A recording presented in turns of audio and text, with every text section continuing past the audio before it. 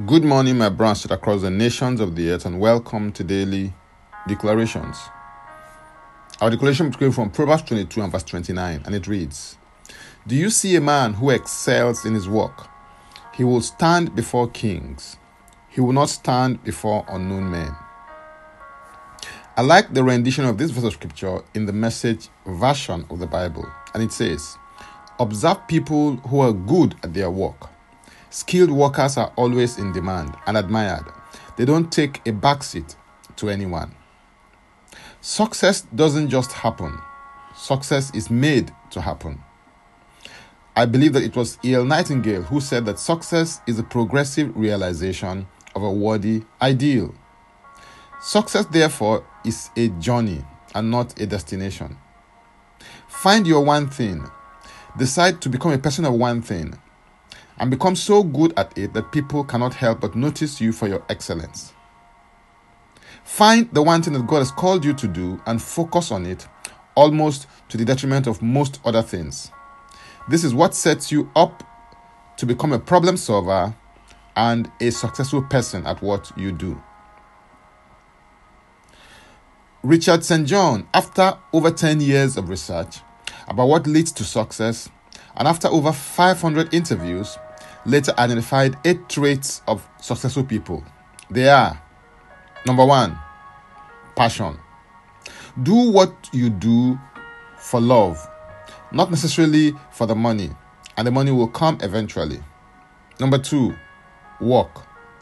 There's no substitute for hard work and smart work. This is a way to turn intangible ideas into tangible products. Number 3, focus. Be a person of one thing, because what you focus on is what expands and multiplies. Number 4, push. Drive and motivate yourself to become more, better, and greater. Number 5, ideas. Listen, observe, be curious, ask questions, solve problems, and make connections. Number 6, improve. Be very good at what you do. Hone your craft through the discipline of practice and keep improving what you do. Number 7, seek to become a person of value and serve that value to others. This is how people become successful and rich at what they do. And number 8, persist. Develop the tenacity to endure and persevere through high points and low points, good times and bad times. There is dignity in labor, so ensure that you spend time to labor by sowing seeds. Seeds are anything that have the capacity and ability to multiply after its kind. When viewed from this perspective, anything can be considered as a seed. And you can sow seeds of time, love, money, etc. And because what goes round comes round, you will reap your harvest. After you sow, it is important to be observant so as to tend the offshoots of your sowing. This is where you weed out the things that can potentially affect the growth and progress of your seed.